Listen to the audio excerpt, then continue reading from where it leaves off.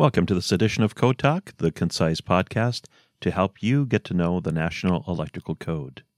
I'm your host, Frank Seiler, based in Spokane, Washington, and today's episode covers one of the most often referenced areas of Article 250.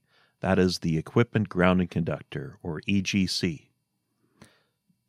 In Article 250, that is Part 6, Equipment Grounding. Now, most of us have had, at the very least, turn to Table 250.122 to select the proper size equipment grounding conductor.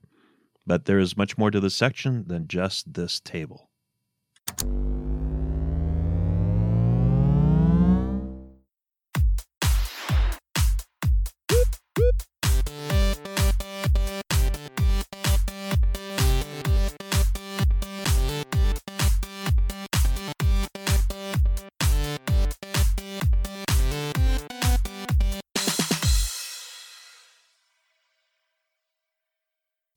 So, a quick reminder of what the equipment grounding conductor is.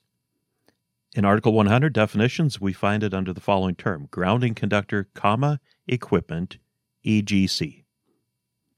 The definition is a conductive path or paths that is part of an effective ground fault current path and connects normally non-current carrying metal parts of equipment together and to the system grounded conductor, that's the neutral, or to the grounding electrode conductor at the main service, or the separately derived system, or both. I injected a few thoughts here, but that's the essence. There are two informational notes. One says that it is recognized that the equipment grounding conductor also performs bonding. And the next one, informational note number 2, gives us a reference to a catch-all. It says C250.118 for a list of acceptable equipment grounding conductors. A little bit more on that shortly, and also in the show notes, I'll leave a link to a nice graphic that is helpful. But this is one of the places in the code book that doesn't have a tab, and personally I think it should. 250.118. What I actually do is I take a green marker and I rim that one page, just an outline on the page edge, so that when my code book is closed, I see a thin green line. That's 250.118. So in short, the equipment grounding conductor is the green or bare wire, or sometimes the raceway or jacketing that accompanies the current carrying conductors downstream of any protected wire. And by protected, I mean that there's a breaker or fuse ahead of the feeder or branch circuit that is going to be then protected by an equipment grounding conductor downstream of that fuse or breaker. In a fault, that wire is going to have to carry the fault current and hopefully be able to drive enough current for the overcurrent device to trip. That's the purpose of it, or one of the purposes that the definition brings out. 250.109 and .110 talk about the general need for enclosures and equipment to be supplied with an equipment grounding conductor, suitable for the size of circuit that supplies the equipment. And there are some exceptions that rely either on isolation or double insulation to this rule, and the most common example of this may be some handheld tools or other devices that plug in, but they are lacking a ground because the tool is double insulated. Thus, the marking on the tool, you will find a square within a square, denoting that it's double insulated. 250.112 gives a list of specific items requiring to be grounded, and for some of these, rules exist outside of Article 250. For example, motor frames, 430.242, electric signs, 600.7, luminaires, or as the rest of the world calls them, light fixtures, Part 5 of Article 410. 250.112I also addresses limited energy systems and their requirements for grounding. And if you take a look at that section, you'll find that it's subsection I, remote control, signaling, and fire alarm circuits. Equipment supplied by Class 1 circuits shall be grounded unless operating at less than 50 volts. Equipment supplied by Class 1 power limited circuits, by Class 2 and Class 3 remote control and signaling circuits, and by fire alarm circuits shall be grounded where system grounding is required by Part 2 or Part 8 of this article. Quite often, though, If our supply voltage on the line side of the transformer power supply is under 250 volts, and the secondary does not require grounding, such as, you could take like a thermostat wire or something like that, then you won't find any grounding on the secondary side. 250.114, equipment connected by cord and plug. It states that exposed, normally non-current carrying metal parts of cord and plug connected equipment shall be connected to the equipment grounding conductor under any of the following conditions, and there's 4 major categories here, under which cord and plug connected equipment must be grounded through the cord. And for the most part, you're going to find yourself in one of those categories. However, there's some exceptions. One of them, as I mentioned earlier, listed tools, appliances, and listed equipment shall not be required to be connected to an equipment grounding conductor were protected by a system of double insulation or its equivalent. Double insulated equipment shall be distinctively marked. So that's one aspect. There's a few others where grounding through the cord might not be required, but that's the main one. 250.118, as I mentioned earlier, doesn't have a tab, but personally I believe it should have one. So this is a catch-all. This is like the collective basket for all the wiring methods and their limitations as to being able to provide an equipment grounding conductor. So let me give you just one example. 250.118, paragraph 6, is specific for liquid-tight flex. Okay, so that's flex with the metal inside and then the PVC jacketing over top of it. So can it be used as the equipment grounding conductor? In other words, you're using the flex as a ground rather than a green wire inside of it? Now, if you ask a lot of people, their stock answer is going to be, no, you always put a green wire in it. And I'm not saying that's a bad idea. It's just not code correct. You can use that piece of flex as an equipment ground if you meet several conditions. And so the list of conditions is here. A, the conduit is terminated in listed fittings. B, for trade sizes 3/8 through half, the circuit may be 20 amperes or less. For trade sizes 3/4 through 1.25 inch, the trade size has a larger area, and so there you can go up to 60 amperes. Also, the combined length of flex that you are using as an equipment grounding conductor may not exceed 6 feet in total. And the whole thing is out if you use the equipment because you require flexibility. Say you're going to a piece of equipment that vibrates and says, no, you got to put a green wire in it. But if it's there just to, for the installation and after it's installed, there's no movement to it, then if you meet the first 4 requirements, you can use the flex as an equipment grounding conductor. So how are equipment grounding conductors identified? A lot of people think that all grounding conductors are green, and it's really only the grounded conductor, typically the neutral, and the equipment grounding conductor, typically a green wire. Those two have specific color codes. But for example, things like grounding electrode conductors, they don't have a color code. Now, it's good to put the appropriate color on there so everybody knows what it is that you're looking at, but there is no color code for those. So for the equipment grounding conductor, 250.119 states that equipment grounding conductors are permitted to be bare, covered, or insulated. And where they're covered or insulated, right, covered jackets don't have a voltage rating. But if it's insulated, then it has a voltage rating. So if it's covered or insulated, they shall have a continuous outer finish that's either green or green with 1 or more yellow stripes. And again, there's an exception for limited energy systems, where the green conductor can have a totally different meaning.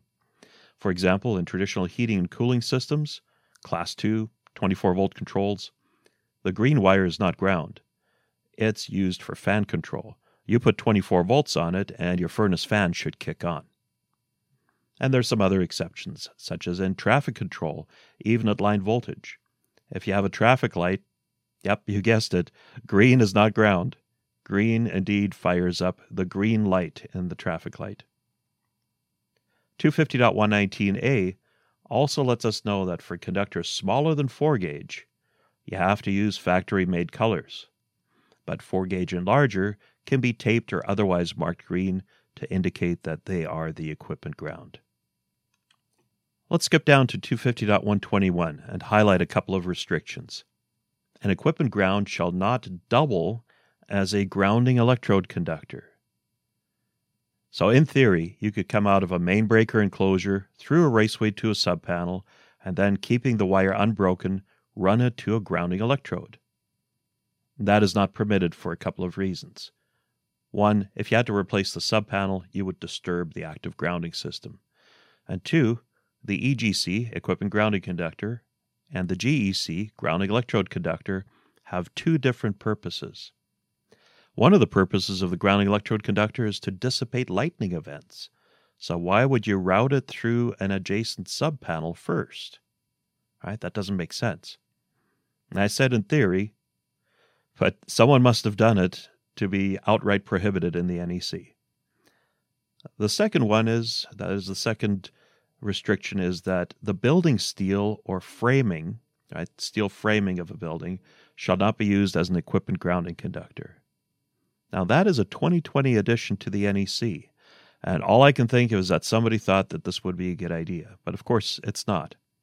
In a ground fault, the equipment grounding conductor needs to be able to carry hundreds, if not thousands, of amps of fault current, and relying on the metal frame of a building or steel studs in a building to do so, that's just asking for problems. That's just a bad idea all around.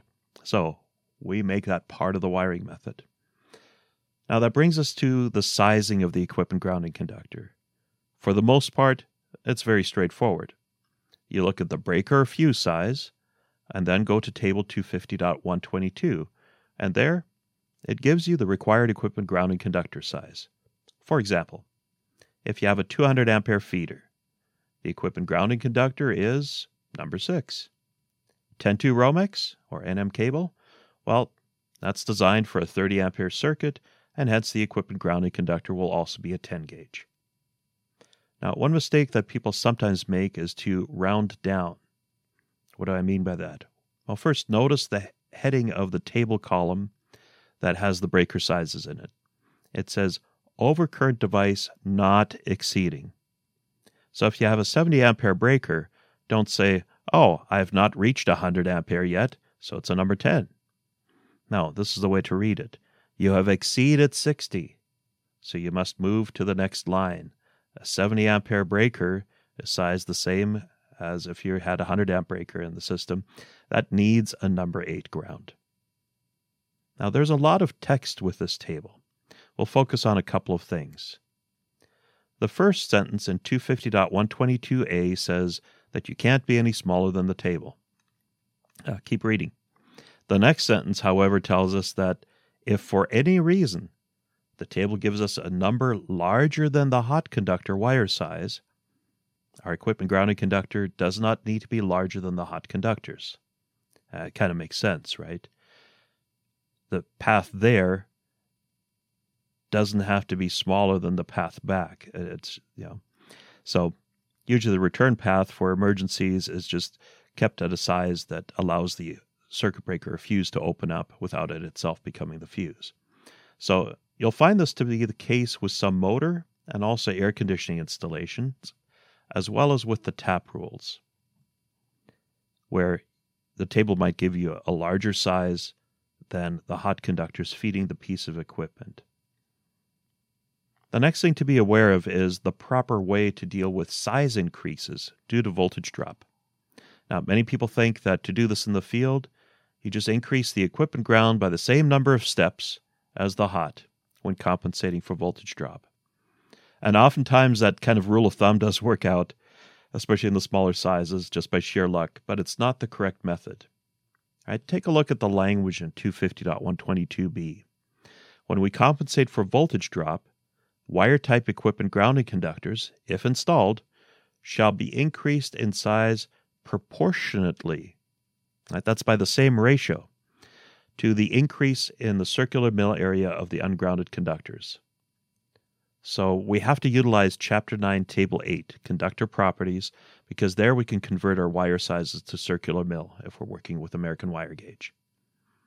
On the HOTS, we take the compensated wire size divided by the original wire size, which will give us the ratio of increase. Then, we look for which equipment ground is normally suited for the ampacity of the overcurrent device. Take that equipment grounding conductor, find its circular mil, and multiply it by the ratio that we have just calculated. That new number that we get, that new circular mil, convert that back to the next wire size. Right? You can't round down. You've got to round up if you don't land on one, which most of the time you won't. Right? Convert to that new circular mil back to the wire size, American wire gauge, and then you have the correct equipment ground compensated for voltage drop. It's by the same ratio. There are a couple of other things that we find in this section. For example, if we have a raceway with multiple circuits, the equipment grounding conductor, and by the way, we don't have to pull a separate equipment grounding conductor for each circuit, the equipment grounding conductor, one is good for all. So it is always based on the largest circuit size in that particular raceway. The other item deals with parallel sets of conductors. If our parallel sets of hot conductors are in separate raceways, generally we have to provide a fully sized equipment ground in each of the paralleled raceways. In short, there's no paralleling reductions for equipment grounding conductors. They must always be fully sized. 250.124 addresses equipment grounding conductor continuity. It makes sense that we want it to be continuous in some way, shape, or form throughout the entire system. So there are some places where it might get interrupted. And these are really not things that happen often. But one of the concepts here is for separable connectors, cord and plug connections. Well, if that's made under load, it's required to provide first make, last break of the equipment grounding conductor. All right, look at a standard electrical cord, extension cord. And as long as the framer hasn't gotten a hold of it and twisted the ground off of it, you'll see that the ground prong is longer than the rest. So it makes contact first on insertion and breaks contact last when being backed out. The other is that a ground shall not be switched, with the rare exception that all conductors of the circuit are opened at the same time. And there are some specialized cases where that might happen. And lastly, we have the identification of a grounded wiring devices. So grab an outlet or switch and compare it to what the requirements are. And they're going to meet one or more of these. It must be a green, not readily removable terminal screw with a hex head, 6-sided head. And it's kind of rounded, but it's 6-sided. And you're going to find that at the end of the threads, there's usually some knurling. It's probably the best word for it. If you needed to, you could still get it out of the threads, but it's going to offer up quite a bit of resistance as you do so. Or it could be a green hexagonal, not readily removable terminal nut.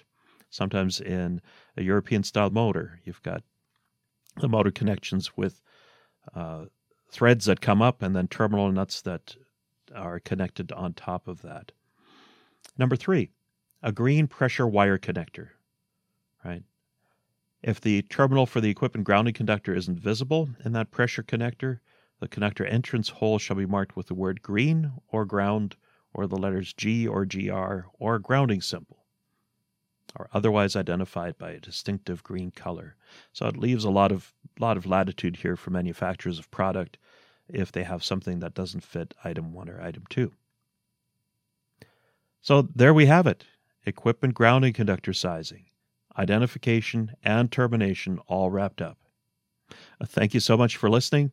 Next week, we will wrap up the grounding episodes by looking at select sections of the remaining parts of Article 250 that are relevant to most electricians, or at the very least, that pop up on an exam from time to time. If you found this episode on a site other than our website, please go to www.inw-training.com, The hyphen is a minus sign. I'll have some lecture notes up for this and other episodes. And 250.118 is one of those. And I'll also give an example on the website for how to properly size up by ratio your equipment grounding conductor if you had to increase your HOTS by voltage drop. So look for those two things on the website. I also want to remind you that we have a monthly feature now that is code answers to questions from our listeners. And you can find the button to leave your code question on the front page of our website, inw-training.com. Until then, please take care, and thank you so much for listening. This is your host, Frank Seiler, signing off from Spokane, Washington.